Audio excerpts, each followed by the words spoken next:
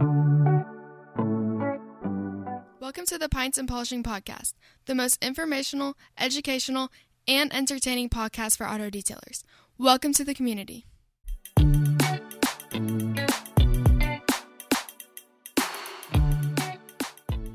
Reflection Artist Live, number 41, with our special guest, Marty Hill. He has a long history, or Marshall, who's some may know him, but he has a long history in our industry.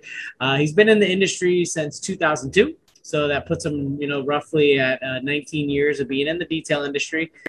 He's been affiliated with multiple brands, along with starting his own brand in 2010, Total Auto Solutions, which has evolved into HyperClean now. But he's involved in a lot of great things, along with hosting Pints and Polishing podcasts since right around 2017. So that's been ongoing for about 4 years now. So he's got quite a few things going on, wearing a couple hats, and he's doing very well at it. So I want to introduce Marty Hill and, of course, thank him for taking the time out to be on the Reflection Artist Live as, of course, episode number 41.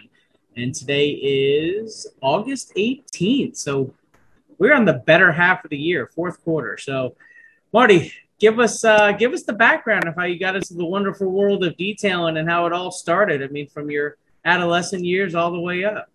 Yeah, cool.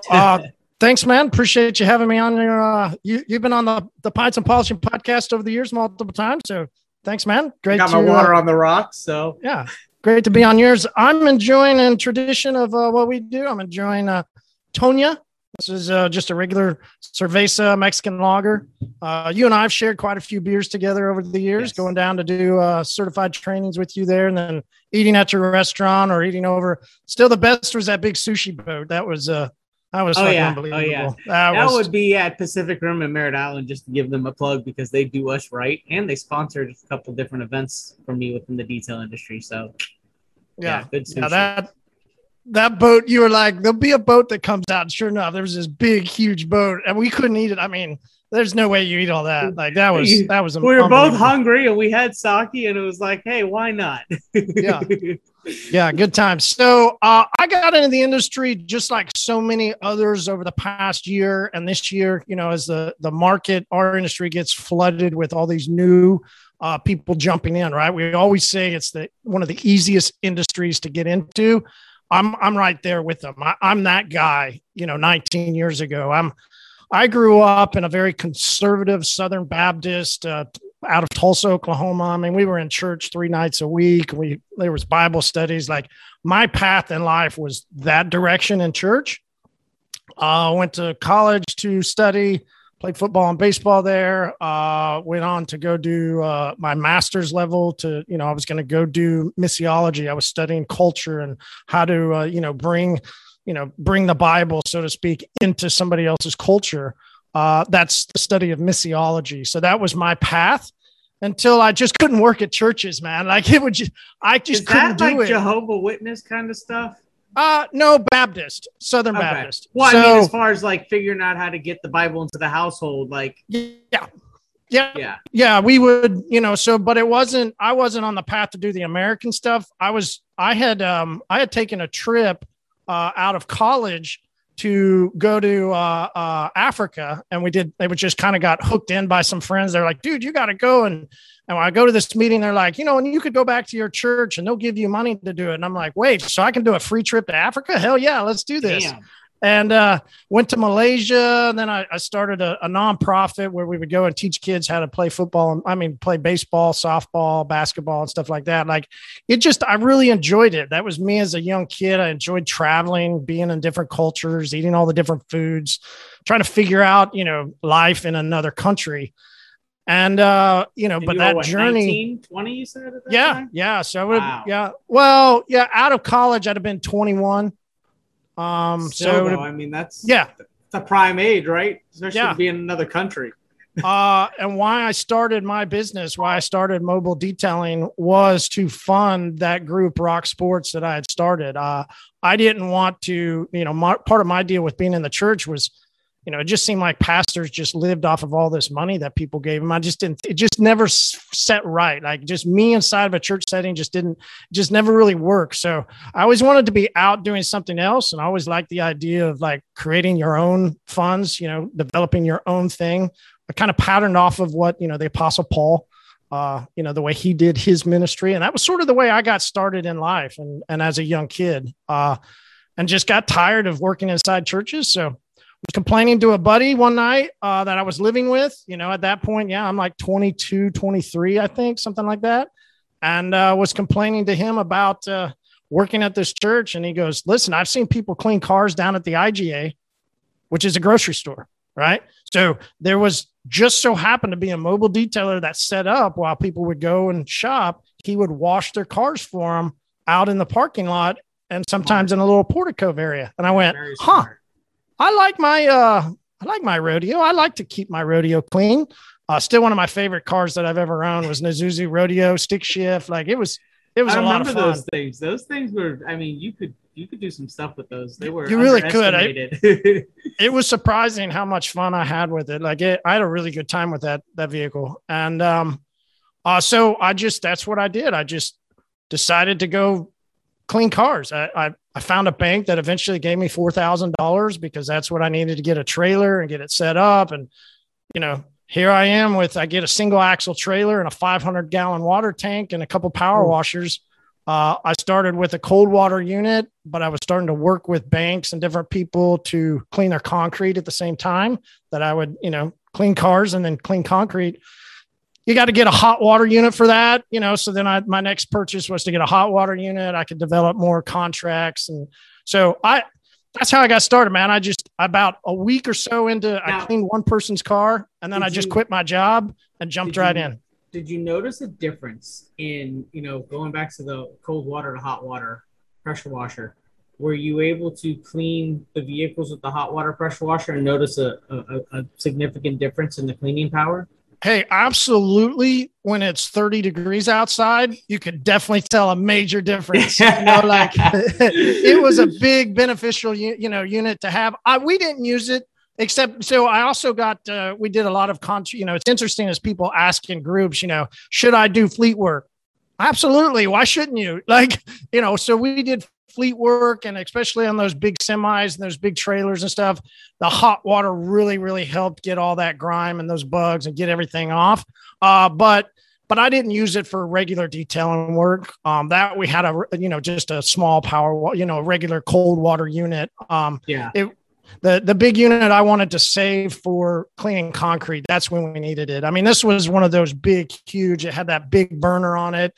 I mean, it was a massive power washer that, I'm sure if you got too close into a chip, someplace that had a rock chip, that I could probably throw back some paint. So we didn't use it a whole lot on cars except on those fleet works.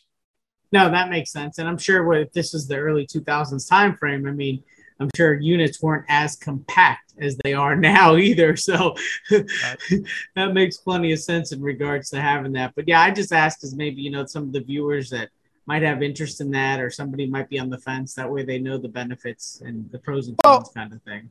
I mean, what I tell people is like, listen, I jumped out, right? There's plenty of people, it's just, part of, we'll talk later, as the transition of Total Auto Solutions into HyperClean, I brought in a partner, Nick, who had come into the podcast and started interacting with us, and then later, joined into the group.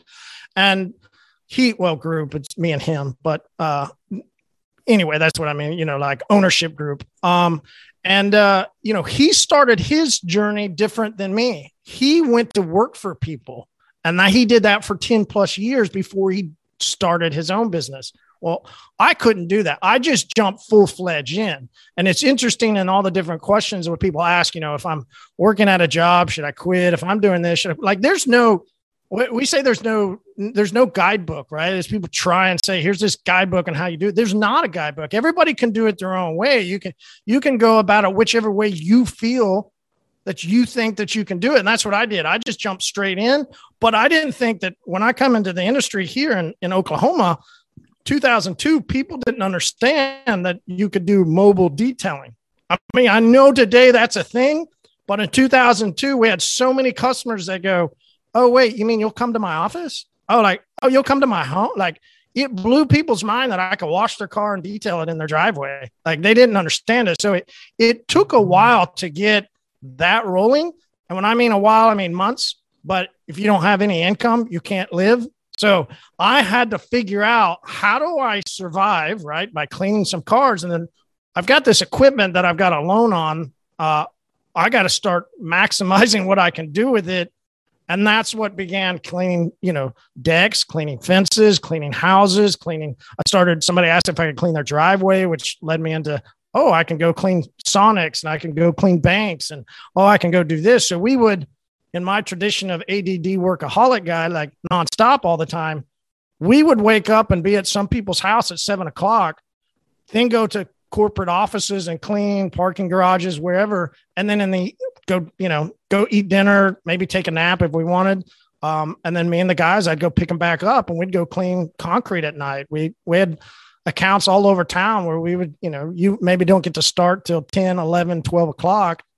And then you work till, 2 o'clock and wake up and do it the next day. Like, that's just what we did. That's how I grew my business, was trying to not just do one thing, but try and maximize. I know it's a thing that everybody says. It was what I always said too, multiple revenue streams inside of my business, because detailing here in 2002 in Tulsa, Oklahoma, I mean, we only had a handful of people besides the dealerships and car washes that cleaned and detailed cars. There was only a handful of us.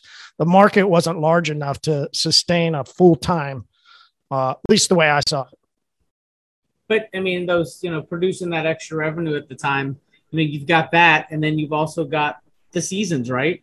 Where the seasons that was another obstacle. So, being able to produce that maybe off season. So when season came in, you were still having revenue. And I know till this day, there's guys in the northern regions that experience a lot of snow that they snowplow and they do things that are outside of detail and to keep revenue coming in order to keep the bills paid, essentially. And then I know a handful that bust their ass during season. So off season, they are off, like literally, like doors are closed. They're at home relaxing, drinking their coffee, watching their morning news. I go both ways. Like, I don't know how they do it either. I'm not sure how somebody up in the Northeast could survive in the winter, right? So that's why I looked at it too. There's multiple days that we didn't have but about maybe an hour or two above freezing. So, you do what you could on those days. But when you're just starting off and your first couple of years, man, you're right. It's rough. Like, multiple times I had enough money to pay rent. I knew I had a place to live for the month. And that's all I knew. I'd live off ramen, and if I could drink a beer here and there, I was happy. Like, it is what it was. You find the cheapest beer that you can find, and just survive and continue to keep your head down and keep plowing through is kind of where it kind of all evolved from. Yeah, and it's funny because nobody wants to hear that story, right? Nobody wants to hear that side of it. Ramen, beer every so often. What? Yeah, we've all come from. Well, the majority have come from that. That's what self-starters. Yeah. Self-starters, the people that just get out there and do it themselves. Not everybody self-starts a company. Many of them get it handed down to them. So good deal. So at this point, as you took off, where did you transition from there? So I bent down one day to clean a lower rocker panel. And it's ironically funny, I just got out of therapy on my way to come here. I've been over the past years. Most people, as I came into the industry, 17, 18, 19, saw me big cheeks, heavyweight, and a beard, right? Like, I was in some massive depression. I ended up getting spinal stenosis, but we didn't figure that out till a couple of years ago. And so I've got, I'm actually been regrowing muscle. So my spinal stenosis collapsed my spine so that, it cut off the nerves to my lower back, to my hips, and to my legs. And there was part of my legs that they were reintroducing blood. Like, the brain basically just stopped talking to parts of my leg. So they, in therapy, about, I don't know, January or maybe December 2020, they interjected blood back to certain parts of my leg for the first time. I hadn't seen it because it went dormant. So it's just ironically funny that I'm in that situation now, but at like a 24-year-old kid, I remember, well, maybe I was 25 by then or something, leaning down to a lower rocker panel and feeling just that little tweak in your back. And I had enough foresight for some reason that I went, I'm loving everything that I'm doing. I just know that there's no way later in life I'll be able to keep doing this. So I said, okay, what is it that I love the most about what I'm doing? And how do I think I can do that more in my life? And so I went, well, I love this part of it. I love cleaning cars more than anything else that I was doing. How do I clean more cars? The next logical step for me, and the way I thought was, okay, I need to go get a car wash. If I love washing cars and I want to wash more of them, that's the next logical step. Now, today, if you put that out into a group forum, God, you would be fucking hung up. Like detailers would like slaughter. You would be destroyed, right? Like, because that's what so many detailers want to say is wrong, right? You don't go to a car wash. But for me, as the business owner, I went, if I want to do more of what I'm doing, that's the next logical step. So one of my accounts that I had that, he was at, you have them, right? There's anal customers that you have to be, in a mobile, it was be here at 7 a.m. on a Friday, every Friday. And it was cool. I knew that I had this account. I had multiple other accounts. I had to be there at a certain time to make sure that these people's cars were clean. I developed a maintenance style business so that I could guarantee income every month. And he was one of my accounts and he owned a bunch of properties. I just asked if I could sit down and have a meeting with him. So I went to his secretary and I said, listen, I'd like to ask him some questions. How do I go through some of these ideas? And I sat down with him. His name was Mike Sitton. And I told him what I wanted to do. I told him that story. And he reached back into these blueprints and he goes, just so happens he was developing a car wash. But his key that he needed was a young, dumb guy that would just get in there and work his ass off and build the wash, from the management position. So that's how I got into car washing. And then the next week or so, one of my other accounts, literally a guy approached me and said, hey, I've been meaning to talk to you about starting a car wash. Now, his name was David Davis, and he was he was in charge of Cricket Communications before they got bought by AT&T. So the guy that I went into business with was a couple different people, but the main person I worked with that taught me a lot about marketing and a lot about guerrilla style marketing was the person who was in charge of developing Cricket across the country. And Cricket started with heavy guerrilla marketing, heavy guerrilla. So, it was really cool for me as then at, a 20, I think I was like 27, 28, something like that, walked into a $1.6 million car wash facility and owned that for a couple years. Then I made a mistake, right? I made a mistake for me. I kind of got lured over from a company to be their GM of operations, and they were going to develop 10 car washes locally. So I was going to GM all 10, and I was going to take anywhere from 10 to 15 cents per car that came through. So it was a good opportunity to make a lot of money if it all went through. But so I left and sold out my ownership in that wash and joined this guy. And then the 10, 11, 12 crash happened, but it kind of started in 8. 9 was bad. His main income was buildings and homes and all that. That was when the housing market crashed. So he couldn't keep, it crashed. Everything crashed around us. And I got relieved of my position, and it was, okay, what do I do? I'd already started talking to Carbright because I'd used Carbright before.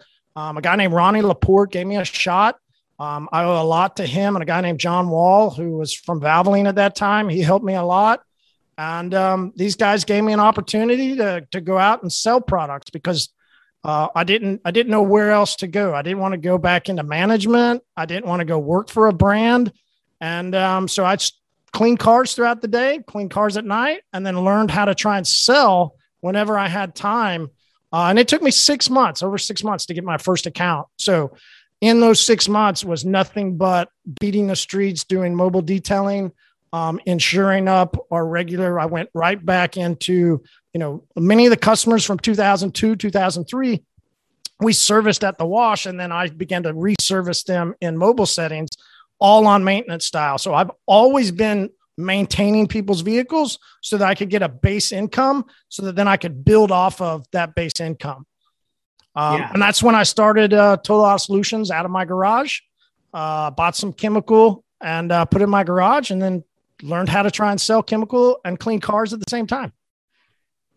Yeah, and maintenance, if we could just touch on that, maintenance has been such a key to retention and success of most businesses that do it that way, because that's a filler for work. When you have holes in the schedule, there's so many different ways you could play off the maintenance and follow-ups, and how that creates that relationship in a more organic way of being able to indirectly market, because you got these customers talking for you about how much they like the work and where do they go, and that all kind of helps with new clients as well. And I've seen that over the years. Maintenance is definitely key.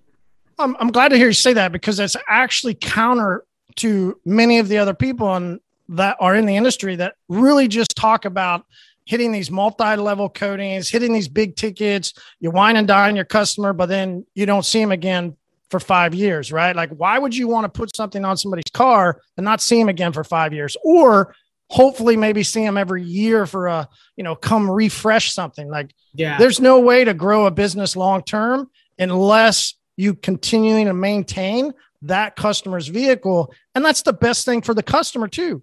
Why would they want to go do somewhere else? If you're the premier and the best, why wouldn't you want to service them? Why wouldn't they want to be serviced by you? Why would you want to say bye-bye for a year or 7 years? The stuff that the multi-level brands have brought into the industry have just destroyed so much work that had been done before growing the industry. And it really has, in our opinion, put us backwards. I think a lot of people pigeonholed themselves over the past couple of years. No, I agree, because a lot of them will complete the job, large ticket, send it, and then hope for another large ticket to complete and send. And there's no follow-up. There's no, hey, how are you doing? We got to get you back in. There's nothing even in regards to a conversation about maintenance, which completely throws me off, because I've got, even personally in my local market, I have that. Even with establishing so many first in my market, I'm still seeing guys just go with the traditional ways of, we're just going to get this on and send it out. It should last. If it's a good product, it should last those many years. And it's like, even, $10, $20, $30, $50,000 diamond rings have to be cleaned. You know what I mean? It's not like just because it's this much, it's going to self-cleaning. It's got a force field around it like freaking Star Wars. You know what I mean? These things are unrealistic. So, yeah. But that's been the predominant push from certain brands that got heavy marketing money influx into their business, or they're distributors of a brand. They do really great at simply marketing, which is wonderful. They've grown their business great. Happy for them. But what did it do to so many guys in the industry, gals, anybody that's in the car care world? Like, what did it do to them? It didn't really teach them practicality of trying to grow their own brand in a local setting for years and maybe decades. There's plenty of those people in 2020 and especially in 2021, as there's continual movement down of the economy, that those people are just gone. I mean, you don't even see them in groups anymore. You don't hear from them anymore. Nope. They're just literally gone. But people don't ever talk about it. Don't see, they themselves aren't putting out there. There's so many different people that are new, right? And that's what we keep saying. How much newness has come in? Well, newness has come in, but a lot of those people that were pigeonholed, they're out. Yeah. Tons of them. Yeah, no. And I would love to see where, if the coating companies, don't get me wrong, they've shifted. They've done a lot better in trying to help with customer retention. And there's They've had to. There's other companies who have contributed to that without mentioning their names that have had very successful retention programs that these major brand coating companies recognize. So they see, oh, wow, this is actually helping our installers. The biggest thing I'd like to see, and not to get off subject, but with these long-term coatings is offer your detailer, your technician, as a coating company, offer them a maintenance topper, a very, very, very entry-level formula. Maybe as a standalone, it gives a year plus, but it's a quantity anywhere from a 50 to 100 ml bottle. because if they're getting that retention and doing those annual maintenance services or annual inspections, that helps promote the longevity of that coating system, because that not only will, get you to the term, but it will meet the term, but also help exceed the term. So now that term is not an expiration date to say. And yes, does it refresh it? Yes. Does it cost a little bit more time and money? Yeah, charge accordingly. But it gets them back in the door. Well, and that's perfect example for in a shop setting, right? Most of those people over the years have just let those customers go, right? Yeah. And don't have them come in for, you're right, one of the technicians to apply something that's very simple like Uno or Dos, right? To top, to put something, that's our HyperClean Uno and Dos. Like, to put that on is very simple for anybody that is remotely around waxing, sealing a car, putting on a coating. Like, you can put on Uno. We have a girl here that she put it on her own car, and we did videos showing it. Like, it's very user friendly on the install, but also look at it from a mobile setting.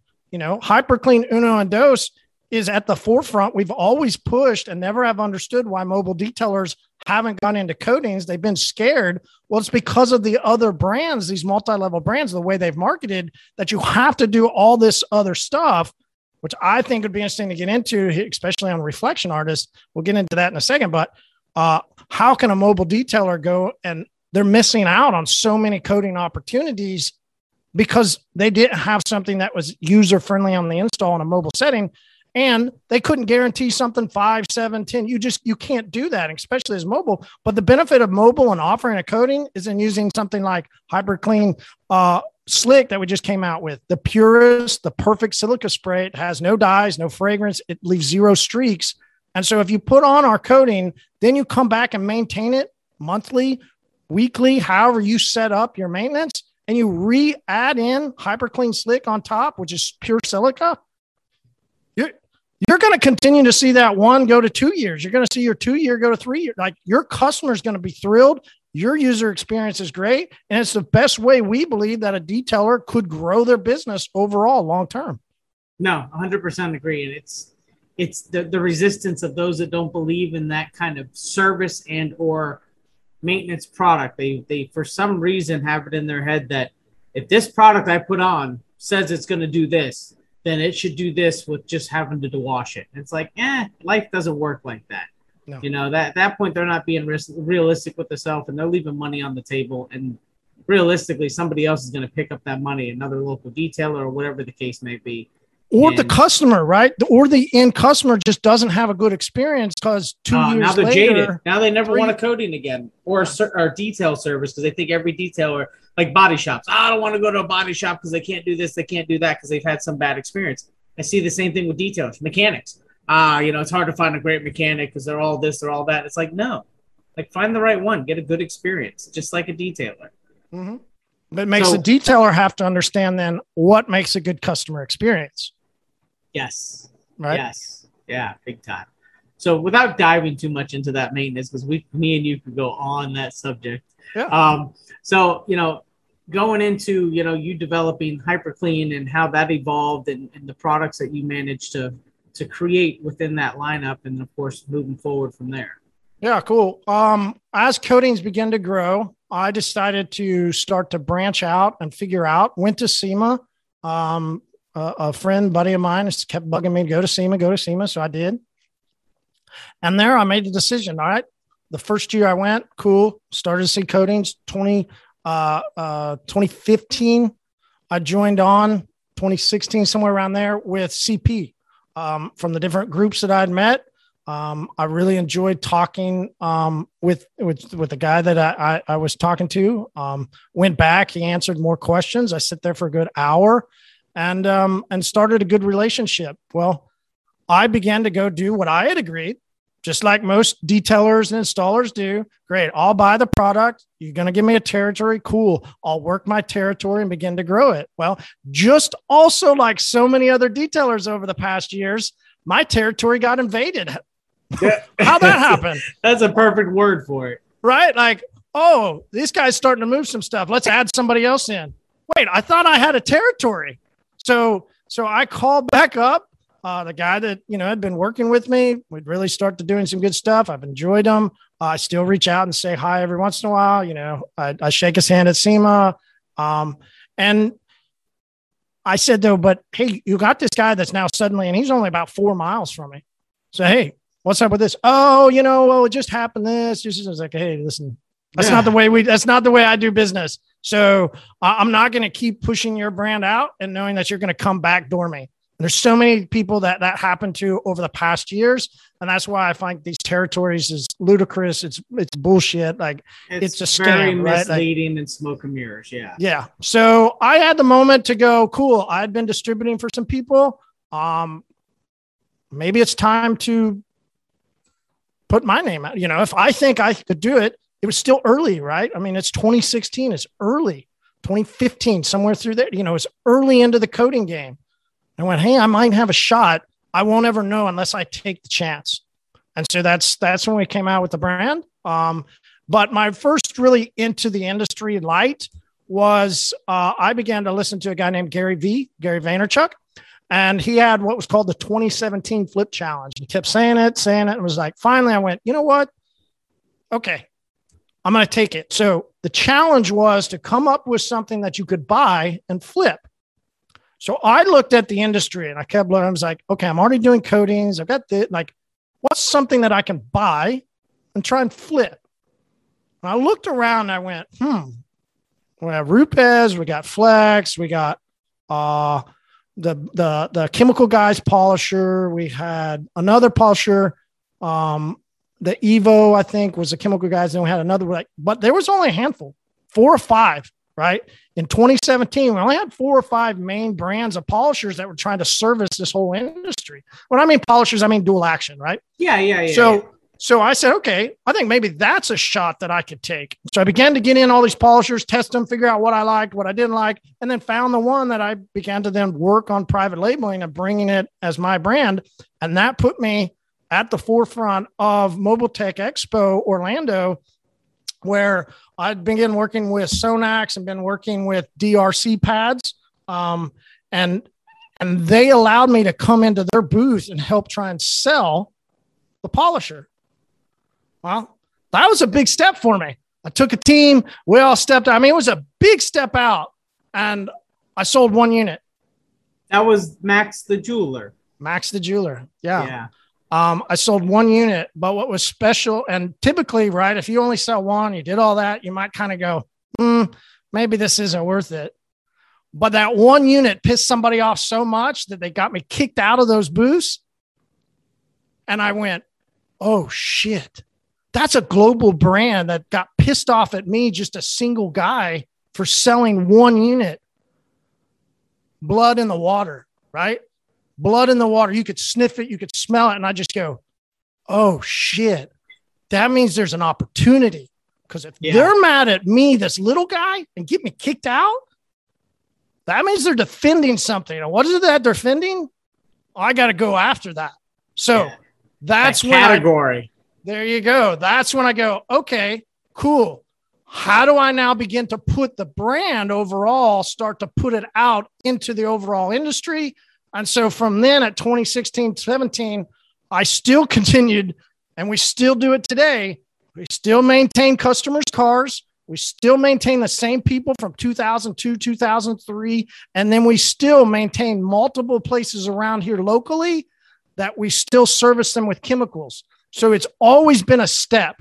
All right. Then you take another step, and then you take another step. Now, some of those other, we don't maintain every car that we used to. We don't maintain every local customer that we used to. There's always progression forward, but then over the years, continuing to do it all allowed us an opportunity to go further into this national brand, which put me at the Detail Fest. I was actually courting. I was at Detail Fest when I met you. I was courting a company out of Japan.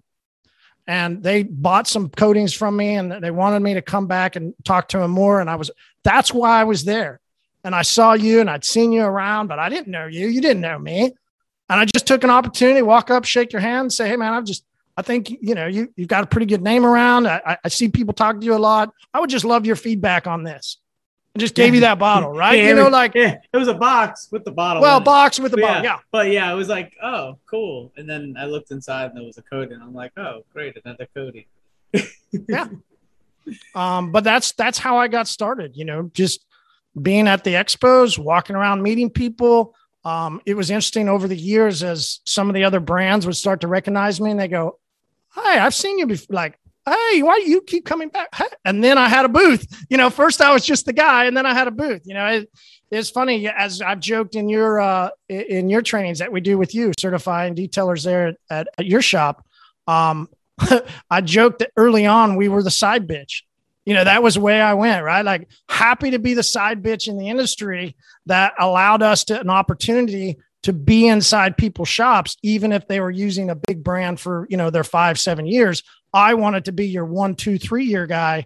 And it's fun over the years. Now the side bitch is becoming the main bitch. And we are beginning to have a push of where we see what's best for the industry, because we have 40 plus years of ownership inside the car care world. And there's nobody else. There's not another company out there that has two guys still maintaining, still cleaning, still working with 40 plus years of experience in the car care industry. That's nice. That says a lot. Yeah. Now, with your lineup too, and you dipping into coating, speaking of the coating that you introduced to me, which at that time was CC105, and to go back a little bit, I mean, with the Total Auto Solutions brand, and you had quite a few things named differently, but now as you've evolved into the HyperClean title, everything is going to fall underneath that title, and it's also made it a little bit more understanding of how your lineup is, especially with the coatings. Like, you have the Uno Dos Tray, which Tray is the traditional CC105. So realistically, formula didn't change, of course, but the label did, just for being more relevant, correct? Yeah. So, part of that journey, if you remember what I've just said, right, into school for, studying scriptures in a sense and how to work in missiology, right? Then you just pick up a power washer and start cleaning cars and concrete. Then I just decided to get into chemicals, and people help me, to go out and sell chemicals at a dealership or in detail shop settings, right? Like, there wasn't somebody to help me know how to grow. And that's my point of not having, there's no guidebook. There's nobody that can tell you, you got to do this step and this step. Like, you just got to get information where you can, try and figure things out. And that's what I did. So when I saw something that I thought the industry needed, right, for some reason in my mind, I thought it all had to come under another line. And then Total Auto Solutions was going to be this umbrella company that had next level coatings, had Green Clean, had, then I came out with HyperClean. And the reason why HyperClean came out was, as I started selling coatings and as I was selling the polishers, and then I moved into a soft paint pad system because GMC paints black sucked and nobody else had a system full of pads to specifically work with soft paint. So I began to put together things that I saw the industry needed, but I thought I needed to have them in all different, like, they needed their own company in a sense, right? They needed their own line. When Nick came in last year, it was a big movement for what he said, and some of it came out of, like you and I talked a second ago, in a training and a certified training we do with you. I had the different things laid out on the table, and a guy that's looking to buy some stuff goes, well, is this the same brand, or what brand is it? Like, it was confusing for people. So a lot of that's because up here is just running nonstop, and I'm just trying to, a lot of times just figure things out. So yeah, we've moved it all to the name HyperClean, and it's Uno Dos Tray. We've got the HyperClean 1 pad. We've got, HyperClean Eco 1 is now, it was Green Clean, is now Eco 1 because we've infused it with Slick. And so we can now wash and protect the car streak free. That it's really phenomenal because, waterless, a lot of times you got to keep rubbing, or, you use certain products to protect paint. You just got to keep rubbing to get those streaks and smears off. Yeah. Ours is streak free. So a lot easier to use and a lot better for the vehicle too, because you're not having to continue to rub and press on that car so much. Yeah. All that friction on that paint's no good. And then you also have, you did a approach to being more eco-friendly by some super concentrates as well. that was a huge deal for you, especially because you kind of introduced that. I mean, a lot of companies have been very eco-friendly in regards to the chemistry that they've introduced, but you did it in a fashion that allowed for less plastic, less packaging, and more product, to say, for a better cost. Yeah, and I appreciate you saying that. I mean, it's a segment of the industry that it really is changing, right? We used to, if you're a detailer, you only bought 5 gallons. So many people are only buying gallons and spray bottles because that's the way the industry is evolving. When I started to come out with HyperClean, the ultra concentrates, it's because where I saw the industry at that time and where I thought that I could help solve a problem. The problem that people have is they're paying so much for a 5 gallon of tire cleaner, wheel cleaner, right? Yeah. Quote unquote degreaser. I know detailers don't want to call it degreaser anymore. It's, tire and rim cleaner or, there's all different names, but at the end of the day, same product, different category. Yeah. At the end of the day, it's a high pH cleaner, AKA degreaser, right? Like, so when I looked at it, I said, how do I get that to somebody in New York, in LA and, in Florida and wherever, and I'm in Oklahoma, I can't ship them a container. That's not practical for me as a person in my business. And costs for across the board. There you go. So how do I help get somebody product at a lower cost that is good for me and my company, but I can save that customer a shit ton of money? Oh, I just got to figure out how not to ship them water. And the idea, a lot of it came from Tide refill bags, right? I use the same pump sprayers over and over when I'm washing my hands, and I have a refill bag of product from a hand soap company. When I refill my containers at home for Tide, I use that Tide refill bag, right? Like that's where the idea kind of came from. And I went, hey, if these brands can do it, why can't I? And we began to develop a line of ultra concentrates. It's 32 ounces that you pour into a 5 gallon cube, fill it up with water. So you got to, and then you can dilute it further in your spray bottle from there. And you begin to realize how much water brands are actually sending out, which is fine. Water's a binding agent. Everybody needs water in their product. So it's not a question of if they should, you have to have water in your product. Yeah, but it contributes to weight is what it comes down to. And weight costs money. Well, no, I'm just saying like in everybody's formula, water is the binding agent for the chemicals, right? So when you get our bag, you'll see it. A lot of times there's separation. You pour it in, you fill it up with water, that creates the binding part. It binds all the products together. The thing is, you start to realize, right? Okay, there's a lot of water in there. It's not just weight. You go, well, damn, what am I paying for? Am I paying for the chemical or am I paying for the water? Because that water is pretty fucking expensive.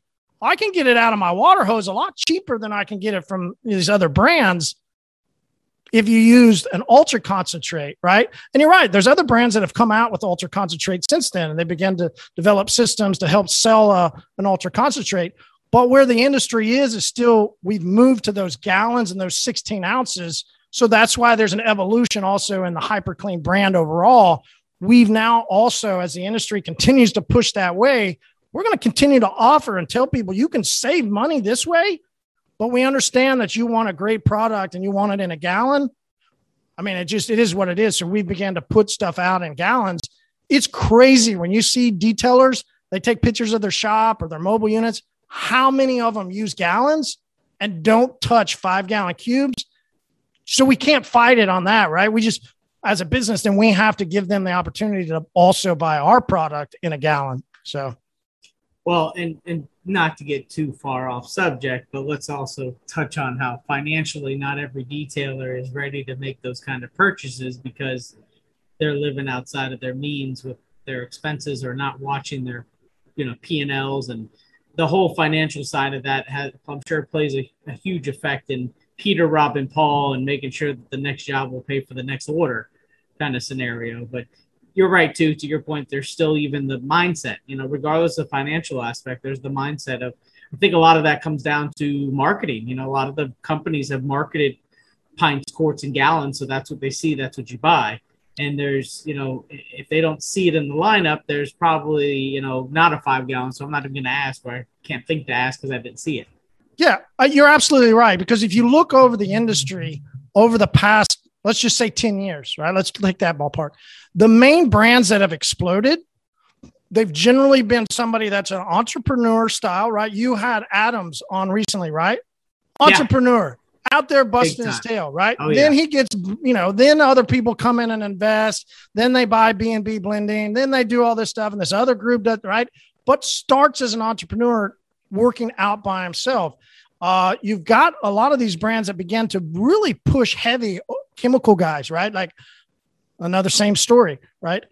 Began to push their agenda around the market using technology, using social media, using all these different formats that you didn't see the brands that, whether they had been given a company by their dad, by generations, or they've just built solely on influx of money and people investing into the company, right? That's the general side of where the industry has been over the past 10 years. You got those people over here, and then you got the entrepreneurs, right? So as the entrepreneurs began to push the industry in their direction, what was their direction? Spray bottles and gallons. So the 5-gallon companies, they began to lose market share in the detailing world from like a professional detailer inside of some of the shops, inside anybody mobile. They began to lose traction because over the past decade, these entrepreneurial brands began to take over, which is why now I think you see so many brands moving also into those gallons, spray bottles, try and get stuff out there. But I think the industry changed by some of the entrepreneurs who pushed forward. They were the ones. You look at a race, and do you always go against, do you always vote for and put your money down on the horse, or is it the jockey, right? A lot of brands and companies have been given to the jockey, right? They've been passed down to them. The jockey themselves is really what's most important when you're looking at companies, because the ones that are pushing the industry, pushing the envelope, pushing and pushing, they're the ones that eventually grow into doing what we see Adams, what we saw Chemical Guys, what we've seen some of these brands do. And it's exciting. Jeremy at Shine Supply, that's a great example too. Oh, gosh, as an entrepreneur guy pushing his agenda. We've had on the podcast, we had Josh from Detail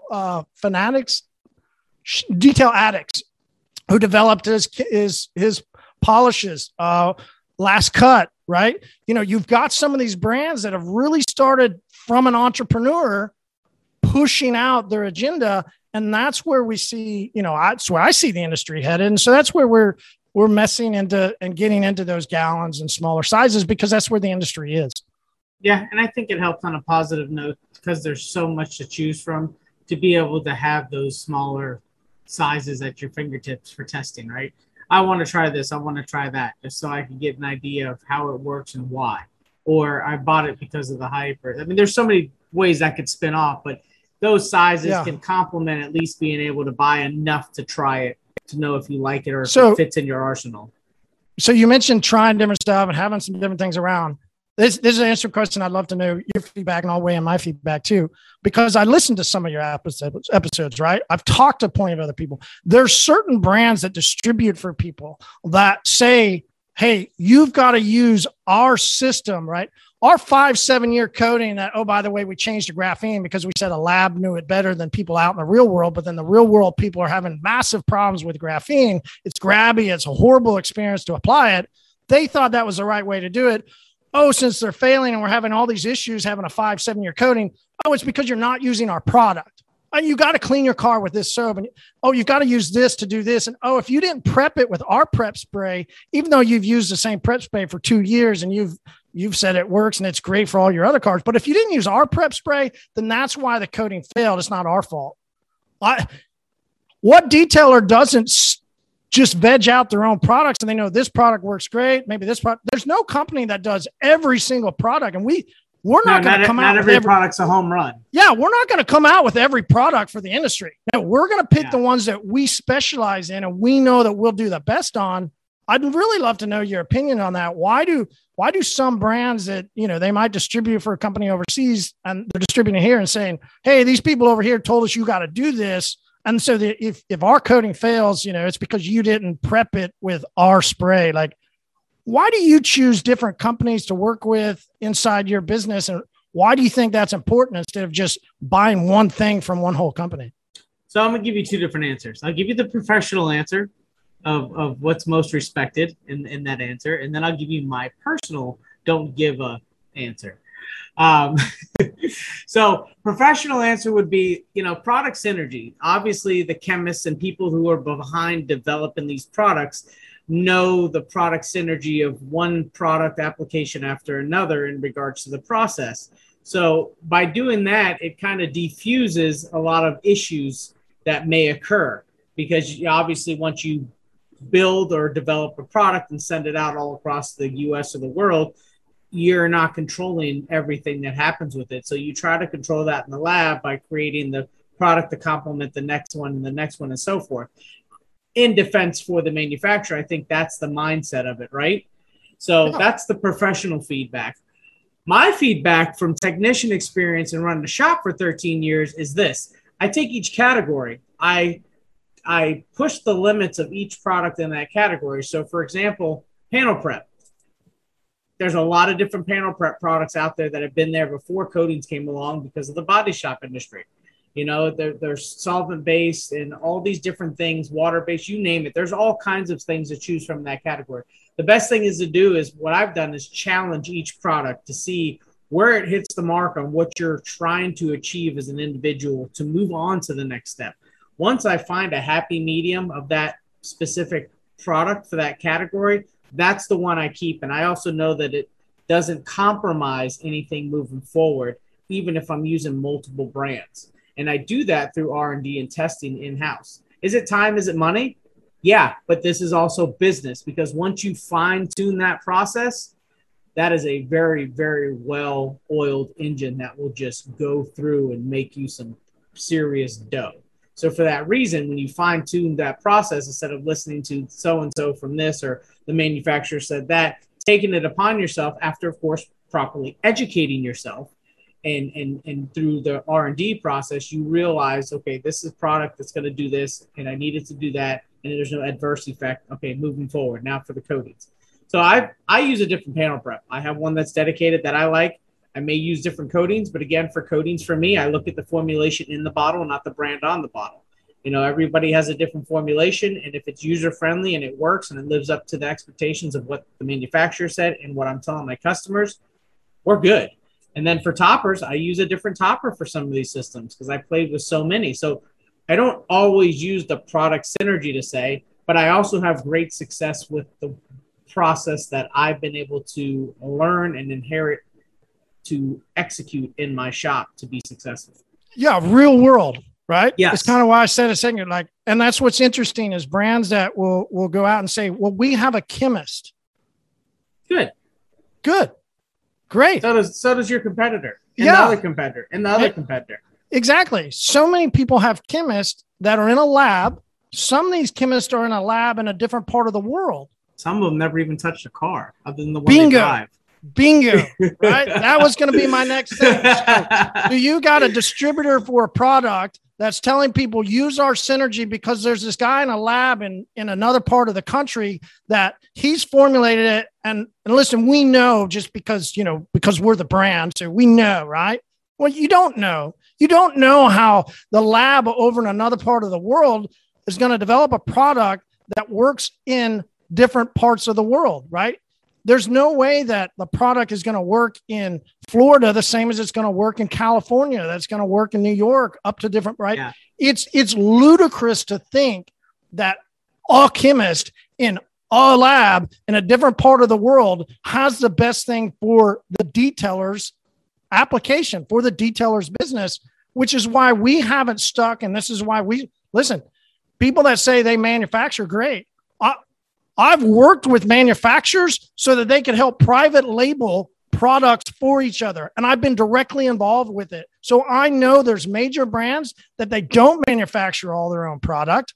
They use other people to private label. And that's a benefit of the industry, right? That's a benefit of everybody can work together because of these brands that have started to evolve that help all the other brands, right? Yeah. And the benefit of working with such of these companies is they're throughout the country, right? So I don't have to rely on one chemist in one lab. I get tons of chemists. I get tons of labs that can come up with stuff that we can then work with. No, we don't like this. We want this. We put it out.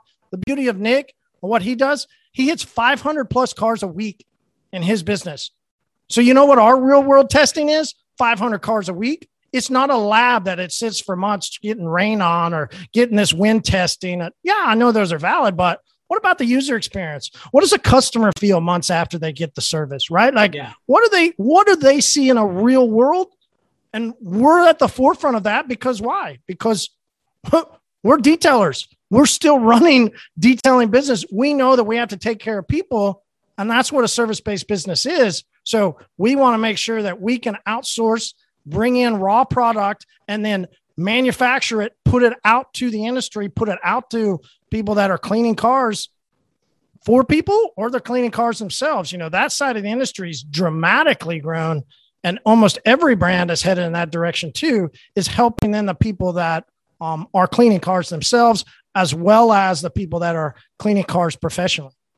No, I agree. And to the whole subject, you know, we're not throwing shade on anything or anybody in regards to the great chemists. We're just, you know, offering different perspectives in regards to the subject. So that way people could think outside of the box in regards to the products, the brands, the chemicals they're using. And it just gives a different way of thinking about it, you know, and that way you have that insight. It's, you know, not just one way of thinking that it has to be that way, because play, have fun. It's detailing, you know, we're problem solvers at the end of the day.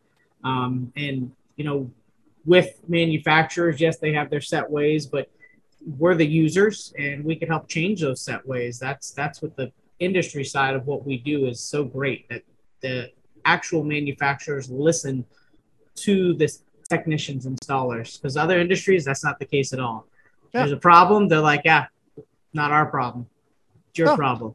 I mean, one of the major problems over the past years has been, you know, sprays or toppers, as some people say, that, they do great, but their user experience creates massive streaks.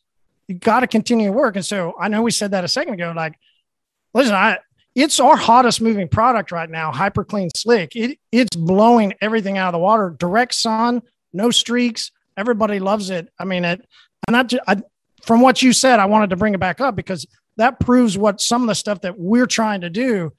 We can formulate from all these different places, bring it in-house, you know, put it together. We get our raw, we make it, we manufacture it for people, and we know that we are going to put out something that has the best user experience. And you're listening. That's the thing. You're listening to the technician. You're listening to the market. You're listening to the detail community. It may not even be about your community. Product. But we are coming up on time, Marty. So a couple things. Give me some last words of advice to anybody listening and what you may, you know, feel that you would want to put out there. Yeah. I think mine that I always talk about, I was on Rennie's episode and he kind of asked me something similar, like, what would be your best advice for growing a business? We have Greg from Masterson's Car Care on our episodes on Tuesdays at the Pints of Polishing podcast. And Sean from Orbis X has started into that, which is cool. And that's what we just talked about on yesterday. What I think most people don't get in business, it's how much time it takes. Not only time on a daily basis, time it takes years, possibly a decade, right? The analogy that I heard early on from as I was starting to try and learn sales, I would listen to, did you ever listen to CDs, right? It's a funny joke. Some people don't even know what CDs are. I still have a case in the shop with about 200 of them. CD of Zig Ziglar. Zig Ziglar was a massive sales guy. Yes. And he talked about how, and I'll butcher the quote, but somewhere, I think 6 years or something, like it takes 6 years to grow bamboo. You can continue to water, continue to put stuff on. You've got to continue to, you got to continue. And then suddenly things start to hit, the bamboo grows. And at that 6-year mark, you see this massive influx and everything moves, right? The amount of time, I don't think people understand. Listen, because I was the same way. I opened a business and I thought just because I opened, and we ran into this at the car wash too. Like, you open a business doesn't necessarily mean that people are going to come in. No. The whole mentality of if you build it, they will come was a great movie. Very inspiring. Yeah. Very inspiring, but it's not practical in business. You can't just open something and expect it to just go. It takes, and I kind of mentioned it earlier, right? How much I've done over the years, still maintaining people's cars and still servicing customers. But then I had to start building from what I wanted to do, build a brand, a national brand. How much time that took every day? I mean, hours at night, all those videos from 16, 17, 18, 19, 20, like until 20 and then 21, where we were able to bring in people to help manage and run. And we've had a great girl working with us that edits all those videos. Well, I used to do all that myself and put out the content and it 18 hours a day minimum, right? Like, I mean, it's nonstop. So you have to, whatever dream you desire out of your business and out what you want to do, you've got to understand it's going to take you hours and hours, not just out there cleaning cars, but then coming home and going into local social media groups, not the national ones. Are fine to entertain yourself in those. I go into them because it's beneficial for my brand. But we recommend so many detailers go into local Facebook groups, interact with people. There's car spotting groups. There's cooking groups. There's all kinds of groups you can just interact with people. We recommend people do podcasts, right? But not to other detailers. The people in our community that do podcasts, they do it for local, right? They go interview local people. They go interact with local people. Anything you can do locally, right? Start working on, you got to take videos, right? You got to take videos while you're working on a car. Well, then at night, you got to come home and edit those videos so you can put them out. Why do you need to edit them? Because you got to get them the best that you can possibly have them look, right? Just because you take a video and throw it out there doesn't mean people are going to want to watch it. So you've got to enhance. And so, I mean, it's just hours and hours and hours every day. And then it takes years and years and years to build. You'll go up, you go down, you go up, you go down. It goes this way and goes this way, right? It takes a shit ton of time. And that's what I always just put out is, listen, time. It's your greatest resource, but it's also your most depleting resource. You will always lose time. It will always deplete. So it becomes your most valuable thing that you should cherish. And if your baby is your business and that's what you cherish, then you got to merge the two. You got to spend a lot of time on your business in order for it to grow. I like it. That's great advice. 100% agree. Yeah. And of course, both of us being products of that statement. Definitely. Yeah. You understand. Yeah. Oh yeah. How would people find you, reach you, and or figure out how to get your products? Yeah, thanks, man. The best way to get in touch, shoot me a text direct, 918-800-1188. But if you want to go follow us on social, I know people will listen to this years later. We'll have it changed, but for the next couple of months, it's still Total Auto Solutions. It will become Hyper Clean Shop. That's what it will become in social media. You can still find us on TikTok at Detail Supply App. And listen, TikTok's been fun. I was the first pushing out that people in 2019 and then 2020 and 2021, detailers should all be on TikTok. It's a great avenue to do creative videos and to get local market share. So you can find us on TikTok at Detail Supply App. Awesome. Well, Marty, thank you for your time. We really appreciate it. On behalf of Buff and Shine, thank you. And this will be episode number 41 for Reflection Artist Live, which you can find us on any of the podcast platforms, YouTube, and of course our Reflection Artist page on Facebook. And anybody watching, all the viewers or listening or whatever the case may be at a later date, thank you as always. You guys are awesome. And Marty, we'll catch up another day. Well, I think we're catching up tonight, right? You're coming on the community pub tonight. Let's not forget to mention that. There's going to be, It's a Buff and Shine takeover. Yeah, so we're gonna have a pretty loaded day of content. So if you Yeah. catch it during while it's live, great. If not, catch it at another time and still listen to it. So we much appreciate that. And I guess I forgot to say that a second ago. Where do people find it? Yeah, you can always find us at the Pints and Polishing Podcast too. Yeah, that too. I'm looking forward to that tonight. It's a Yeah. lot of fun. We just get around and sit around and talk, drink beer, and talk about detailing. So it's a pub setting. You've been on before. It's a great time. So looking forward to it, man. Awesome, Marty. Thank you as always, and we'll look forward to talking. I'll talk to you more tonight. Community, man. All right. Have a great night. Take care. See ya. Bye. Thank you. Thanks for tuning in this week to Reflection Artist Live. We hope you had fun and learned something new. If you missed an episode or are looking for more, check us out on our social media or podcast platforms. And join us next week when we have another amazing guest.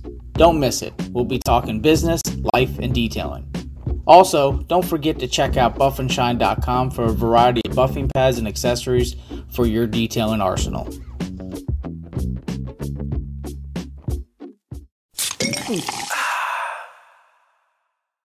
Episode over. Leave us a review and we will see you on the Community Pub Wednesday nights at 7:30 Central. The Zoom meeting ID is 918-800-1188. That's the Community Pub Wednesday nights 7:30 Central. The Zoom meeting ID is 918-800-1188. Grab a pint and enjoy.